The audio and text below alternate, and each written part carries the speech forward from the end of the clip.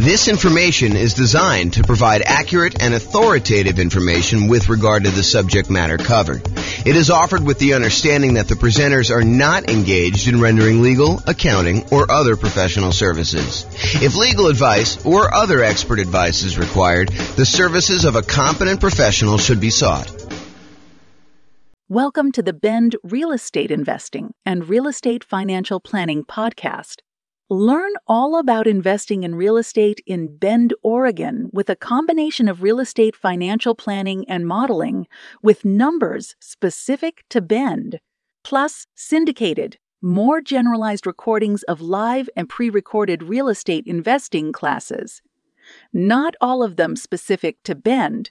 Be sure to stay tuned after the podcast for a message from our sponsors. Well, good morning and welcome, everyone. This is your host, James Orr, with another really cool class today. Today's going to be a continuation of our series on how to improve cash flow. And today we're going to focus in on how to improve cash flow on properties that you already own. So this is the section of the kind of like infographic that we have where we talk about all the different things you could do on properties that you already own. So this is the infographic I was talking about. So I've broken it down by stages, how to improve rental property cash flow or cash now. And we've broken it down by stages. The first stage is when you're searching for properties. And we've covered that in a previous class. We're not going to cover that today. The next stage is when you're financing the rental property. And we've already covered that in a previous class. And that's the largest section of options that you have for improving the number of ways to kind of increase cash flow. The second largest is actually today. But financing is the largest group of that. And we covered that in a previous class, so I'm not doing that. We've also covered how to improve property cash flow when you're thinking about which real estate investing strategy you're going to use, whether you're going to do lease options or house hack or things like that. Get roommates, change the term of your strategy or whatever you're doing there. So those are all the strategy ones. The improving the property itself is a class we have that's separate than this. Then we've done the one on how to market a property. We covered that previously. That was the last version of this kind of series that we did, is all the different things you could do while marketing your property for rent. Today, we're covering all the different things about properties that you own. And then the final one that we've yet to do is all the different things you do when you're renting the property itself. And so that's another pretty hefty list, which we're going to cover not today, but in another class. So today, though, we're going to talk about all the different strategies when you own a property. And I've kind of broken this stage down into 7 different subgroups. And so the subgroups I have, which I'll go into detail in each one of them, is things where you're talking about refinancing or paying off loans, things related to taxes on the property, although I've broken out depreciation as its own kind of dealio because I think it's that important. Then we have another kind of like subcategory of all the different things related to insurance, things related to making payments on things related to managing your property, and things related to maintenance on the property itself. And then, of course, the depreciation one, which I've saved for last, but it's arguably one of the more important ones, especially for the next year or 2 or 3, when we have this kind of like bonus depreciation stuff going on. So let's jump right into the covered things. So let's talk about things you could do on properties that you own to improve cash flow related to refinancing or paying off loans.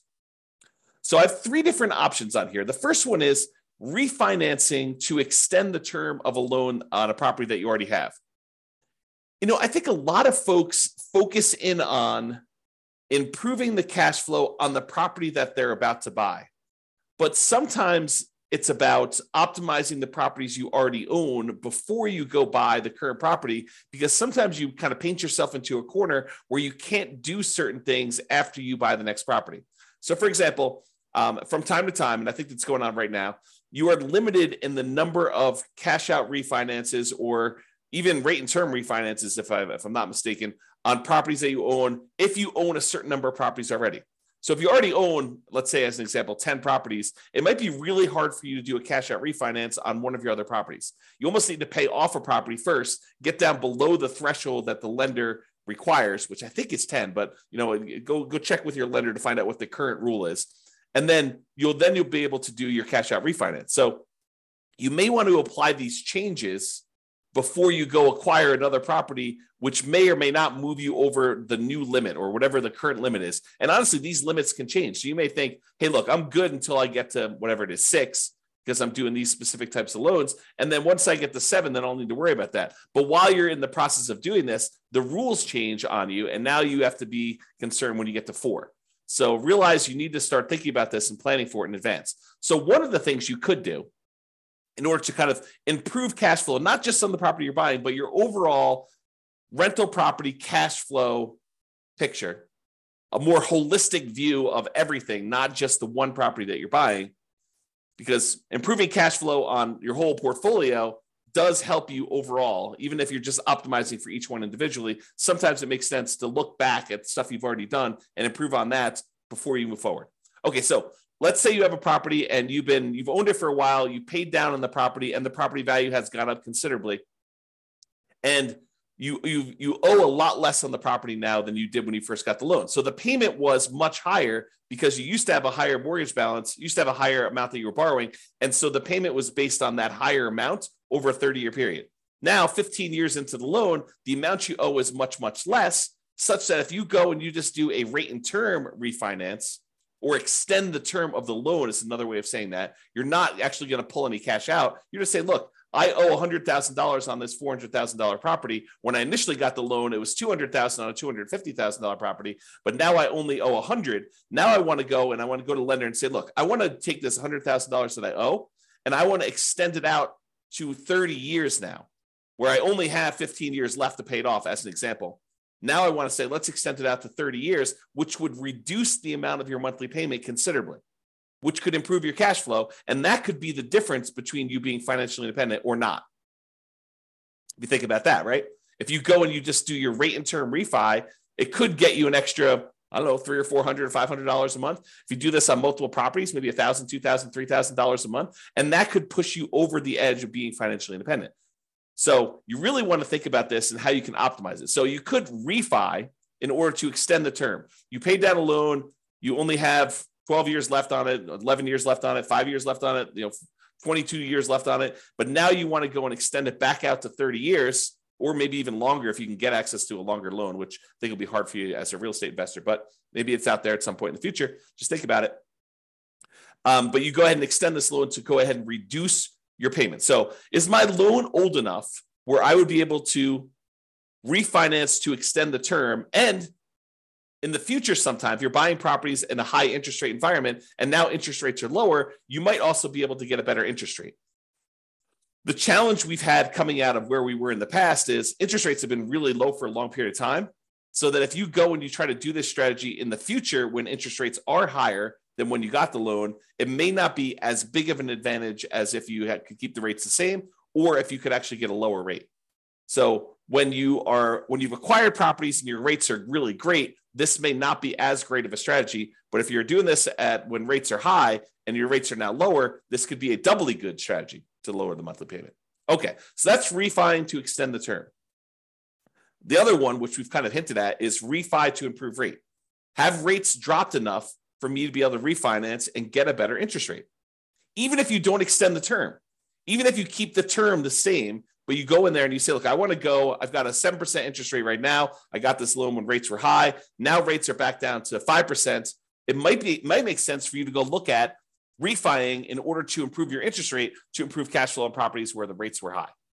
Okay. And then the other option is sometimes it makes sense to pay off a loan completely. If you have the cash sitting on hand where you've got it invested in something else, maybe you take that money and you pay off the loan. Now realize if you pay off the interest rate if you pay off a loan, the return you're getting on your money is the interest rate of the loan. So if you've got a 3% loan and you pay off that mortgage, the return you're getting on the money that you use to pay off that mortgage is technically 3%. Now, sometimes it feels very differently. Sometimes it feels like, I'm freeing up $2,000 a month on a mortgage payment by only paying off $50,000 of loan that's remaining, because you paid down the loan so much, but your payment was based on 20 years ago when the payment was $2,000 a month. So realize that it could feel very differently, but technically the return you're getting is the interest rate of the mortgage itself, which may or may not be good. I mean, if you're at an 8% rate on your loan, then that may not be such a bad thing. If it's only 2 or 3%, I don't know. That's a little bit lower. You have to decide whether that's important to you. And for those of you that are thinking, hey, I don't have all this extra cash laying around. Well, some people, their strategy is to acquire more properties than they need, sell off some of the properties in order to pay off the other ones. So you may acquire, 1 or 2 properties a year for the next 10 years. And then at the end of the 10-year period, you take 3 or 4 or 5 or 6 of the properties that you acquired, you sell those, pay the capital gains tax, pay the depreciation recapture tax, pay the real estate commissions and the closing costs on it, so that you walk away net with your true net equity after all those expenses, and use those proceeds to then pay off loans on the 4 properties or 5 properties or 6 properties, however many you decided to keep. And that could actually improve cash flow, especially if the ones you're selling are equity rich, but not cash flow strong. If the cash flow, the return on equity from cash flow is actually not great on those, you could take those and you could actually significantly boost the properties that you end up paying off to really improve cash flow on those. So some people, that's their strategy. Their strategy is, look, I'm in a market where it's really hard to make properties cash flow. What I really need in order to be financially independent at the end, if I'm kind of like looking forward to when I'm going to be financially independent, what I really need at the end is I'm going to need some free and clear properties, because these properties financed are not the most amazing at cash flowing. So maybe you're acquiring a whole bunch of properties using like kind of like buying properties, maybe below market even, as kind of rocket boosters to get really good returns, especially early on when the return on equity is so great, and then use that money to then pay off other properties at some point in the future. If you read the book Creating Wealth by Robert Allen, one of his chapters is about this strategy. And before you go run out there and buy it, his numbers are really old. It's a very dated book, and the math on them is not the most amazing. So, take it as you will. It's still worth reading, but just realize that, if you're thinking, oh, James recommended this, I'm going to go read it because, obviously the math's going to be really good and super clear, and the numbers are going to be, appropriate for today. They're not. Unless he's got a new version out that, to be fair, the version I'm reading is probably a 1990s version or something like that. It's on my shelf somewhere. Trying to see if I can see it. Yeah, it's down there in the corner if you can see it. But it's an older version that I have. So maybe he updated it. I don't know. If he has, definitely let me know. Okay. All right. So we talked about 3 options. Refi to extend the term, refi to improve the rate, and then pay off the loan completely might be an option where you can improve cash flow overall in your portfolio before you go buy something else. And the other reason to pay off a loan is sometimes some lenders may penalize you for having a certain number of loans. They may say, look, your interest rate is 1/4 point better or 1/8 of a point better for your first 4 loans. Once you get above 5, then we start hitting you with a small penalty on your interest rate. So if you pay off one of the loans, you may be able to get a better interest rate on the one you're getting to. Just kind of realize that may be a possibility. If it's not there now, it has been in the past, and it may come back. Okay. Let's talk about taxes. Kind of have 3 different options here about taxes. So number 1 is, can I correct incorrect information with the county assessor about the condition or characteristics of my property? If they're listing your property as in like super premium condition and it's a 5-bedroom, and you know that it's actually a 4-bedroom and the condition's more average than it is super premium, you could go to the tax assessor and say, look, my property is not what you're saying it is in the assessor. And because of that, you're using different comps, which means that you're saying that the property is worth more when it's really not. So my taxes should actually go down because it's only a 4-bedroom and it's only of average condition. It's not of this super premium condition. And some tax assessors may send someone out to inspect the property. Some may take your word on it. Some may say, yeah, that makes sense to me. Here's the permit that we pulled when we showed that it was only a 4-bedroom. Whatever it is that they need to do, but you may be able to get your taxes reduced, which by reducing your expenses on the property, that does improve cash flow, right? Income, all the income on the property minus all the expenses. So if we can improve taxes, we can improve our cash flow. If you have property taxes that go up, around here, we redo our taxes every 2 years. Your market may be different. Go find out from your local county tax assessor what the schedule is for redoing property tax assessment. Some redo assessments every time you sell a property. Some do it only every certain period of time. But if you go and you find out that they've raised your taxes and the taxes seem significantly higher than what you thought they should be, you can go and contest them in many markets and say, look, you're using the wrong comps. If you use the comps that I'm pulling here, my taxes are actually much lower than what you say they are. And they may or may not agree that, the automated system valued this incorrectly. We'll go ahead and make a change and you might save some money on taxes. Or they might say, no, the comps that we use are valid and our methodology is actually correct here and the taxes stay the same. Maybe you get some improvement, maybe you don't. I don't think it's a universal automatically granted, but you might be able to go and contest your taxes with a tax increase and try to save your money. Now, if you can go save, $50 a month on 10 properties, starts adding up, starts really improving your cash flow if you could do this. And also keeping the taxes legitimately where they should be and not a little bit higher than where they should be will help you keep your taxes low overall. So you don't want to let your taxes be high and then next year they're kind of increasing from that point. You want to keep them where they should be by using the right comps, and hopefully the next year they won't increase it using the bad comps again. They'll sort of say, okay, yeah, we were wrong about this. We'll use the right ones, in theory. And then finally, for taxes, vote. Vote appropriately for changes in taxes that affect property taxes. So if you're in a county and they're about to add a new tax to the kind of list of taxes that they charge you, and you have an option to vote for or against that, and it's something that you don't believe would add value that you're willing to pay for as a property owner, then vote appropriately. Vote to kind of protect your interests. So go ahead and consider that. All right, insurance. So we've got 1, 2, 3, 4, 5 different things related to insurance that we're going to talk about. First thing, who is being insured?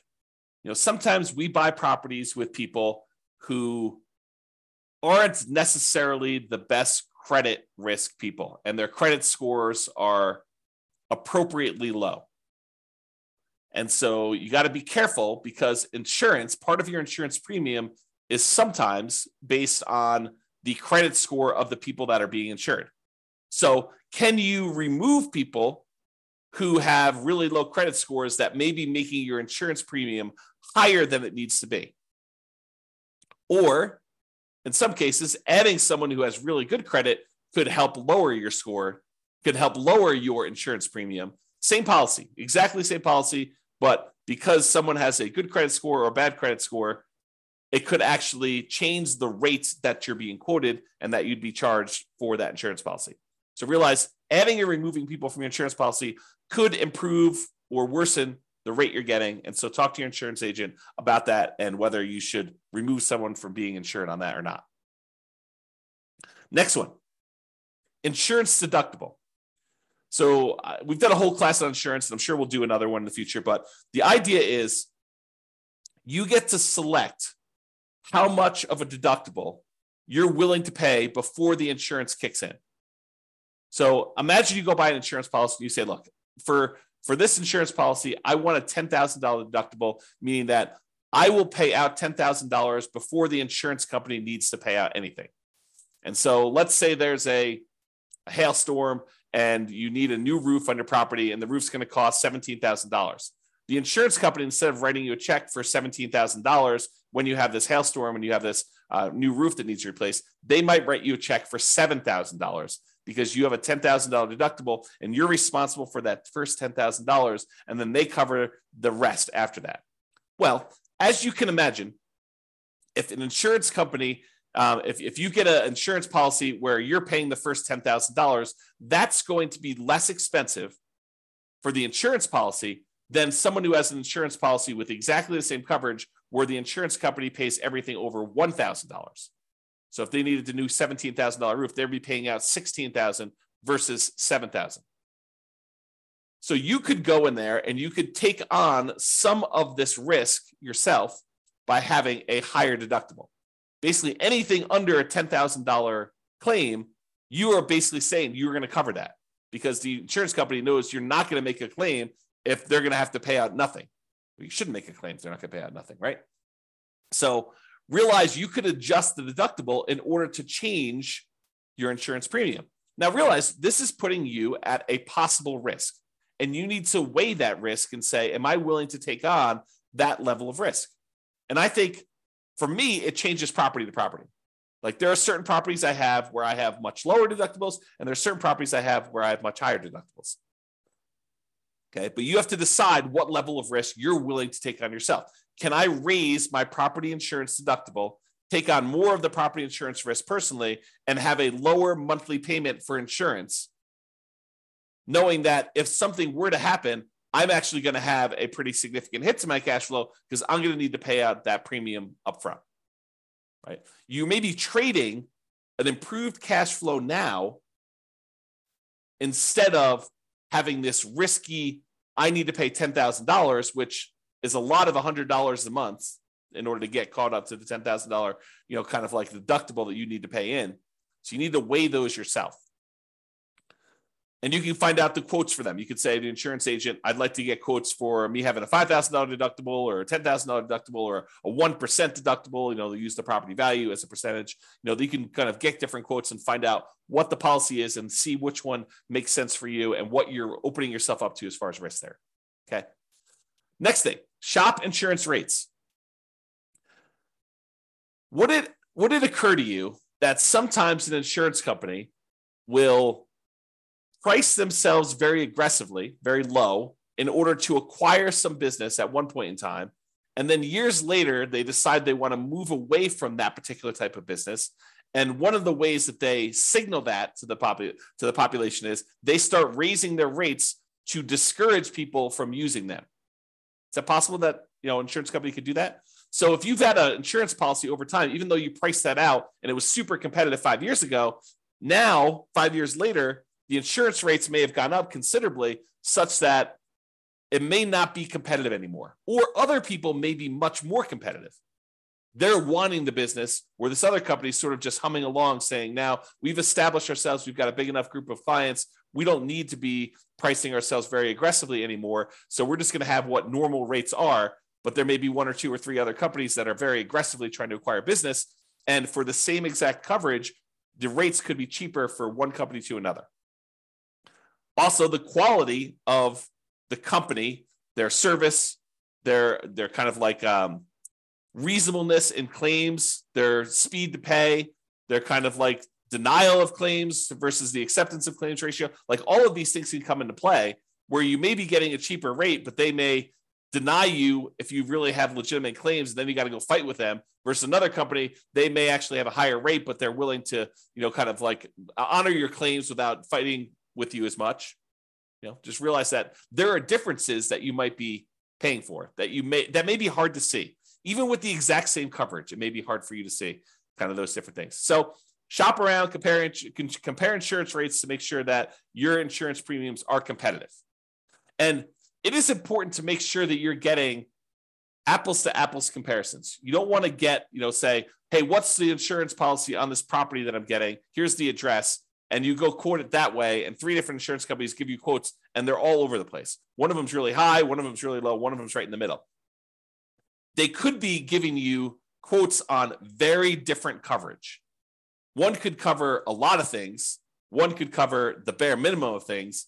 One could cover you up to certain limits that are much higher. One could cover you to certain limits which are much lower. One could have carve-outs or exclusions. So you got to really read these carefully, and it's very hard to compare. At least that's what I found when I used to do this. My wife does it now, so I don't do it anymore. Okay. All right, so insurance coverage. Can I evaluate the exact property insurance coverages to make sure you have an appropriate level of coverage? So by going in and reviewing your actual policy and saying, do I really need this amount of coverage? Or do I really wanted to have this particular coverage on this particular property. How come I don't have it? Maybe I should get a quote and increase my insurance voluntarily because it makes sense for you to have that coverage. So evaluating what property insurance coverages you have and make sure that it's an appropriate level for you. Now, what does that appropriate level means? It's really up to you to decide how much of the insurance risk you want to take on yourself versus how much you want the insurance company to have. And then finally, insurance, but a totally different type of insurance. Before, we've been talking about property insurance, the landlord policy, mostly on properties that you own. Although if you're living in the property, it's owner-occupant policy, and then you want to tell them that you have roommates so you can make sure you get the right coverage there. But we've been talking about property owner coverage, property and casualty type of insurance. Now we're going to switch everything. I'm going to talk about private mortgage insurance. Still insurance, but this is insurance that you buy when you put less than 20% down to protect the lender in case you default. And some of these private mortgage insurances, not FHA. FHA lasts forever unless you've got, there are some exceptions when FHA does not last forever. So you should probably still check with your lender. But most FHA policies are not going to have PMI that goes away. PMI lasts for the lifetime of the loan. But a lot of other insurance, a lot of other loans, conventional financing specifically, they will allow you to get rid of PMI once your loan to value drops below either 80% or 78%, depending on who you talk to and which lender you're talking about. So if you get below 80% loan to value, a lot of times you can call up the lender and say, I'd like to request that my private mortgage insurance be dropped because you have 20% of equity at this point, 20% cushion of equity to protect you. Sometimes they'll make you pay for an appraisal. Sometimes they'll do a kind of like desktop market analysis to see if they believe that's true. Sometimes they might ask for a broker's opinion of price. But they will oftentimes check to make sure that's true unless they're using the original loan value, the original property value when you purchased it, and you paid down the loan now below 20% equity, 80% loan to value, then a lot of times they will automatically just exclude it from there without having to do an appraisal. But if you had a $250 a month PMI payment, which I don't think is out of the ordinary, especially for nomads, and now you can have that removed, that will boost cash flow by $250 a month, which can be significant. You do that on 3 or 4 properties over, kind of a 5 or 10 year period. I don't know, that could be pretty significant improvement to cash flow. All right, let's talk about making payments.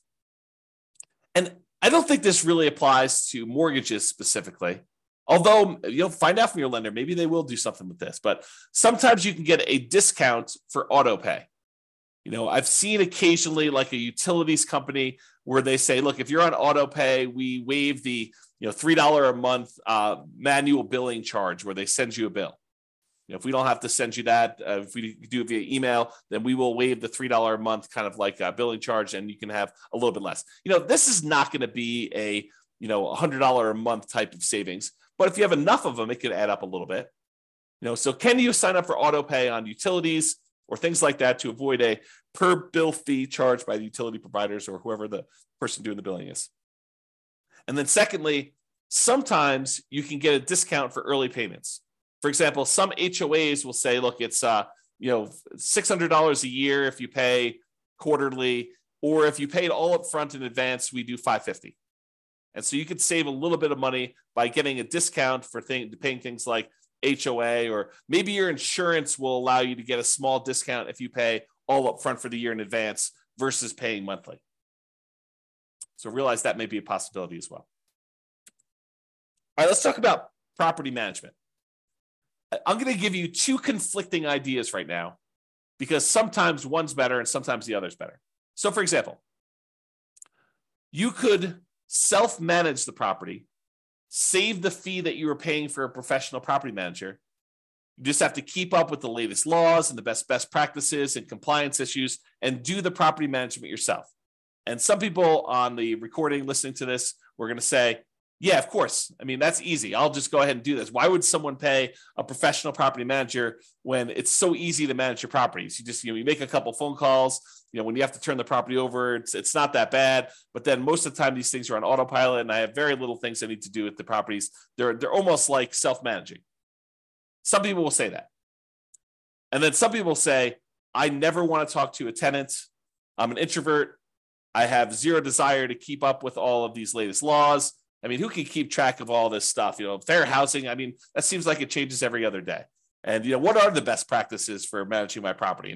Starting, 15 days ahead of time, wait for the property to be vacant before I market it, starting 60 days ahead of time, what should I be doing for this? And, how do you keep up with all the changes for the leasing laws? And, how do you do all this stuff? And, can I commingle funds? And do I need to have a separate trust account and all that other stuff? I'm just going to go hire a professional property manager. They'll do it. I'm going to find a person who's really, really good, and they'll be able to go and do that. And I'm too embarrassed to go ahead and raise rents every year. A professional property manager will be able to do that for me. And so overall, I think the property management fee is going to be covered by the fact that they're probably going to increase rents when I wouldn't otherwise do it. And I think both of those are probably valid arguments. There's people that are like self-manage, Why pay a property manager for something that's so easy to do that I could do it myself and I will be able to improve my cash flow by doing self-management? And other people are like, I'm going to have a tenant in there and I'm not going to raise rents over a decade or 15 years. And so I'm going to be way below market rent. It's better for me to pay a property manager who's going to keep up with the latest rents, make sure I stay out of trouble, kind of buffer me from having some, kind of law and compliance risk of making a mistake with fair housing, or, I'm doing something wrong, or I'm commingling funds, or I don't have a trust account, or all these other things that I could make sound very, very complicated. But, the people that are managing it themselves, they're like, yeah, it's a non-issue. So you have to decide which one of these makes sense to you. And I think that both of them could be right for different people. If you're wondering what I do, for many, many years, I self-managed. For many years, I self-managed with the help of a property manager. So I had a property manager doing some things, and then I've completely switched over now where I don't manage any of my properties myself. It's all professionally property managed. So that's what James does, in case you're wondering. Speaking of property managers, you do need to manage the manager. That's another tip on here. So can I review my property management statements carefully for mistakes? Property managers are human. They make mistakes. Sometimes a lot, depending on who it is and their policies and kind of like their team and who's doing stuff and how much turnover they have and a whole bunch of other factors that go into that. But sometimes property managers make a lot of mistakes. And so you sometimes need to stay on top of them. Well, you always need to stay on top of your property manager, but sometimes you need to do it more so than others. And that could actually save you. I mean, if you have a wrong bill and they accidentally charge you $1,000 for something that you didn't need to pay, or it was really a $4,000 bill instead of a $5,000 bill, and you don't catch that, that's almost $100 a month. That's pretty significant for cash flow. So take that into account. And then related to that, insist on best practices. Can I insist that my property manager utilize the best practices? Marketing early, way before the property is vacant. Raising rents with each lease renewal. Not just saying, hey, we got $2,000 a month last time, we'll get $2,000 a month this time. Making sure that they do rent comps and push the price if they're starting early. Can you insist that they have the best practices? Now, as a practical thing, you could try to do this, but as a practical thing, if they're managing 1,000 units and you've got one rental and you want them to change their policy and do something different just for you, do you think that that's likely? I will tell you from experience, it probably isn't likely unless it's something that is very reasonable and very easy to do. But if you expect them to change their internal policies to do something very different for you than everyone else, even though that may be the best practice, good luck with that. Now, change that up. You've got a property manager who has 300 properties under management, and you have 50 of them. You have 50 doors. Do you think you have some pull, some sway in getting something changed in their internal policies? I think you do. Okay, so take that into account. All right, let's talk about maintenance on properties. In general, I think it's better to maintain properties, keep them up to date, keep your tenants happy, reduce turnover. A properly maintained property should overall reduce turnover, and turnover can be very expensive. So maintaining your property, can maintain it to minimize the time between tenants. Another reason to maintain your property is then you have less to do when the property turns. If you know that you're keeping up on all the little maintenance requests that you get from tenants, which are legit, then when the property needs to turn over, you don't need to do all those things anyway. They're already done. They're already maintained. Okay. So can you maintain property to minimize vacancy, to improve cash flow overall? And then sometimes we're going to talk about quality materials. Sometimes it makes sense to use a slightly more expensive material that will last much longer than using a kind of like temporary lower quality fix to save a couple dollars up front. For example, in some units, it may make sense for you to do luxury vinyl tile or luxury vinyl plank, spend a little bit more money up front than to pay for low grade carpet that you know you're going to need to replace much more frequently than the LVT, LVP. Which, if you look at it over a long period of time, it looks like you took a hit to your cash flow. But if you figure out this lasts twice as long, but it only costs 20% more, then you should have reduced your overall expenses on cash flow over a longer period of time, not just in that first year when you took the hit on a little bit more expensive. Okay? All right. This is the last one. And this is really important because these could be big dollars. Depreciation. Depreciation is the tax benefits you get from the IRS for owning rental property. The basic idea is this, and this is all layman stuff. So don't go to don't go into your IRS audit and say, James explained it like this. So, they're like, who's James? who's this guy anyway? You need to go talk to your tax professional and get like the legit thing, or go look up the tax guide and actually read it yourself. But this is my layman's version of what this is. When you go buy a rental property, the government says, look, this property is going to depreciate in value over time. The usefulness of the building itself is going to fade over time, such that over 27 and a half years for residential properties, it's going to go from whatever it's worth when you buy it down to zero. Not the value of the land. The land is excluded. The land does not depreciate in value, but the functionality of like the things on the property itself, the siding, the carpet, the kitchen sink, it wears out over time. And so we call that depreciation. And the government allows you, the IRS allows you to actually depreciate that, to get a tax advantage of having this thing go to zero. So how it works is this. You buy a property, and let's say it's a $400,000 property. And let's say the land is worth $100,000. You'd find out from your tax assessor or ask your CPA for advice on how they do it in your marketplace.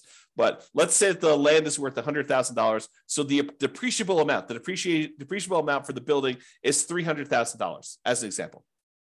So normally the government would say, look, if you want to, you could take that $300,000, the value of the building, and you could divide by 27 and a half years. And then on your taxes, you could offset income you have by that amount each year. So on a $300,000 property, let me go ahead and pull up a calculator here, and I'll do a little bit of math for you. So $300,000 divided by 27.5. So they're basically saying you could take $10,909 and subtract that from the income. I'll say eligible income in order to not pay taxes on that amount. So to use really basic layman's terms, which isn't exactly correct, but it's good enough for me to explain it to you. If you made $100,000 a year, you could take this $10,909. Let's just call it $11,000. We're going to round up. So this $11,000 in depreciation, and you could remove that from the income that you made so that you're paying taxes only on the amount that's less. So if you made $100,000 minus $11,000, you're now paying taxes on $89,000 instead of taxes on $100,000. So because you were able to deduct that depreciation from your income.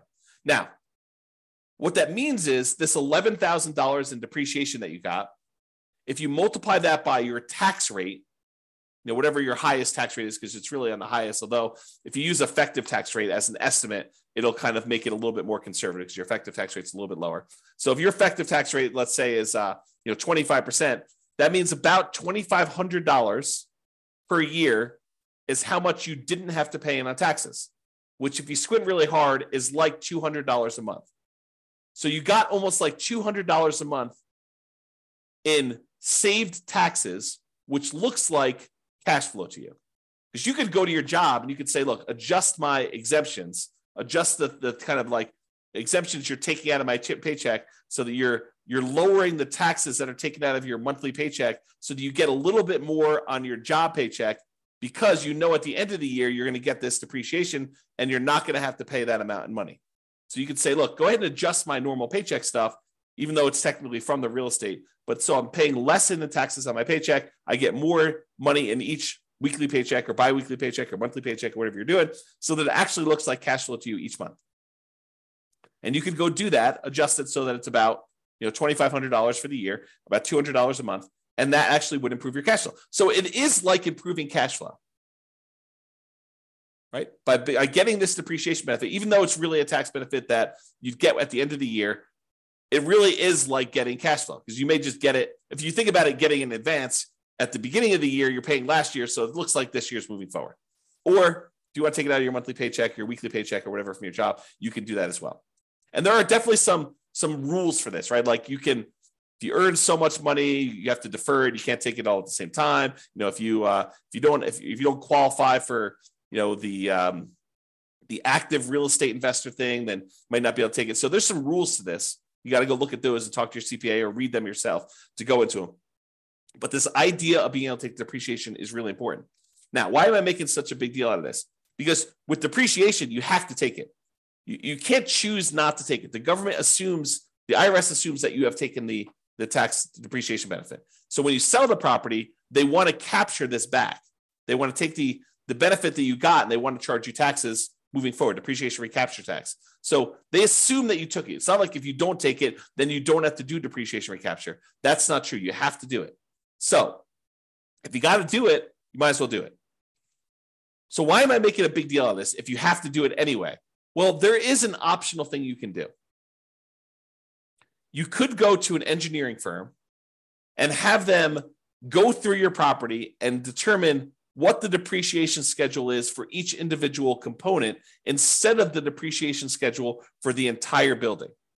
The really simple way to do it is you take the entire building, not the land, but you take the purchase price, you subtract out the value of the land, you get the value of the building, and you divide by 27 and a half years, and that is a simple way to calculate it.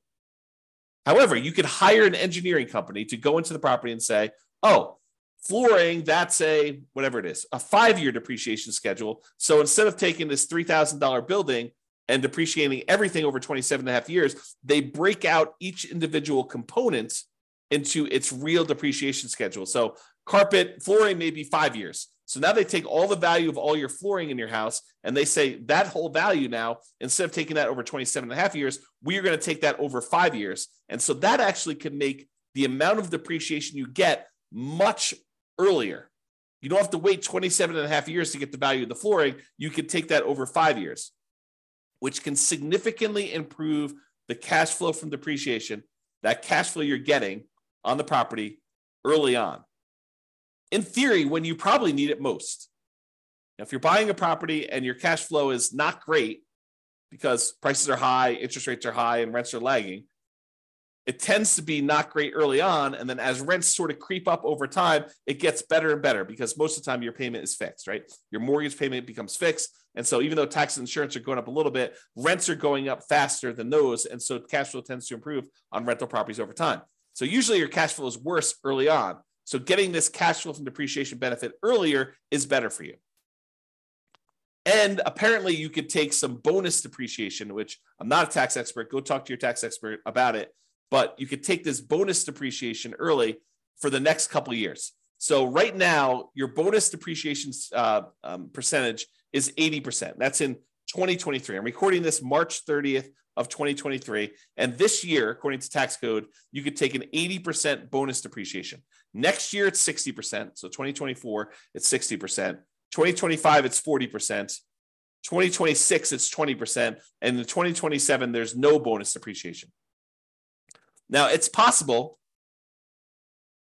the politicians will change tax code again, and they will bring back bonus depreciation sometime after 2027, or maybe even before, for all we know, right? This bonus depreciation idea has come in and come out of the tax code more than once. It's my understanding.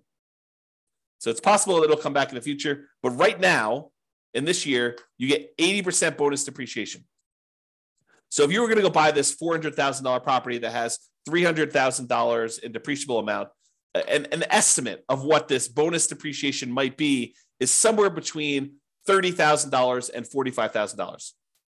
Of course, you have to go and look at the actual property and have the engineering report done, and they'll actually do the numbers, but it's somewhere in the range of $30,000 to $45,000 in bonus depreciation, which before it was around $11,000 for the normal one. So the bonus depreciation just in that first year is like 3 times the normal. And if you're at a 25% tax bracket, that could be somewhere in the neighborhood of $7,500 in tax savings, which looks like cash flow to you. So if you could get an extra $7,500 that you didn't have to pay in tax, looks an awful lot like, I don't know, let's call it $650 a month. If you could offset $650 a month or add $650 a month in extra cash flow from depreciation to your property from this bonus depreciation year one, would that help you offset some negative cash flow? Or would that help offset some really low positive cash flow with pretty significant positive cash flow? I think yes. And that's on the low end, right? That's like the low end of the bonus depreciation. If you wait to do this till next year, where you buy a property next year, you only get 60%. So that's about $24,000 to $36,000. You take 25% of that, and it's like $500 a month. So it doesn't go away, but it becomes less effective if you're not buying properties this year. Now, in addition to that, you get this bonus depreciation all up front, but you also take the things like the carpet or the flooring rather, and the appliances and the cabinets and all that other stuff, and you kind of force that into a more compressed time period. You get additional depreciation over the next 5 years because that you've moved up. Now, realize this is not creating nothing out of thin air. You were going to get this depreciation benefit no matter what. What we've decided to do with this bonus depreciation and kind of like doing the components or the segmenting of different things into different time periods is you've moved the whole depreciation stuff up. You've time warped and moved the depreciation you were getting from being over 27 and a half years to now a lot of it gets focused in the first year and a little bit more gets focused in the years 1 through 5. But then the amount you get years 6 through 27 and a half is lower. So you're not generating anything magical. This is not like, poof, we've generated something that's out of thin air. We've just taken some of it and we've moved it all forward when, in theory, you probably need it more with negative cash flow on properties. And again, this is not something that you get for free. When you sell the property, they have depreciation recapture. Now, let's just very briefly talk about this depreciation recapture so that you don't get scared by it. Depreciation recapture is they're going to take the amount of depreciation you took on the property and they're going to multiply it by a tax rate. The max is 25% from what I understand, but the amount is really the amount of your tax rate. So if you're being taxed at less than 25%, they'll use that number. If you're being taxed at more than 25%, they will tax you at 25%. Now, you can delay or defer paying those depreciation recapture taxes, move them onto the next property that you're buying by doing a 1031 exchange. So you pay about $1,000. It could be a little bit more, it could be a little less, but you pay about $1,000 and you defer having to pay this depreciation recapture tax and any capital gains tax on the property that you're selling, and you move it down the line. And additionally, if you own this property long enough and you eventually die while owning the property, it gets passed on to your heirs, and the amounts that you have for depreciation, it goes away and it gets stepped up. You have stepped up basis. Okay. So realize that this is not like a real issue. If you have the depreciation recapture, when you go to sell a property, you just pay the tax as part of your proceeds and you'd move on.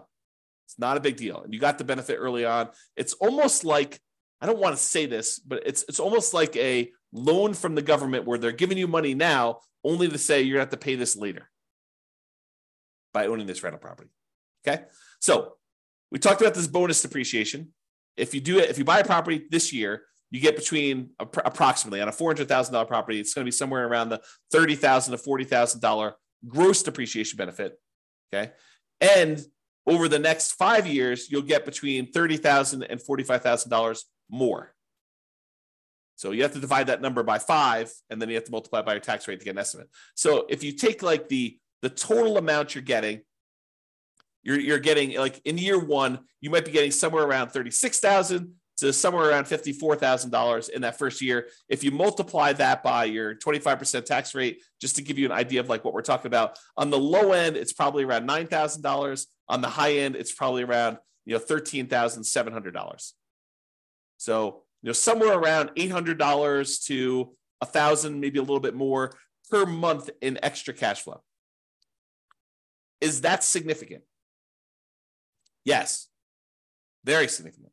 So if you had a property where you're like, hey, I'm getting, negative $500 a month in cash flow because I'm putting 5% down and interest rates are really, really high and the prices have just run up over the last few years and rents aren't that great right now. They're lagging behind. I mean, they're up, but they're lagging behind a little bit from how much prices and interest rates have gone up.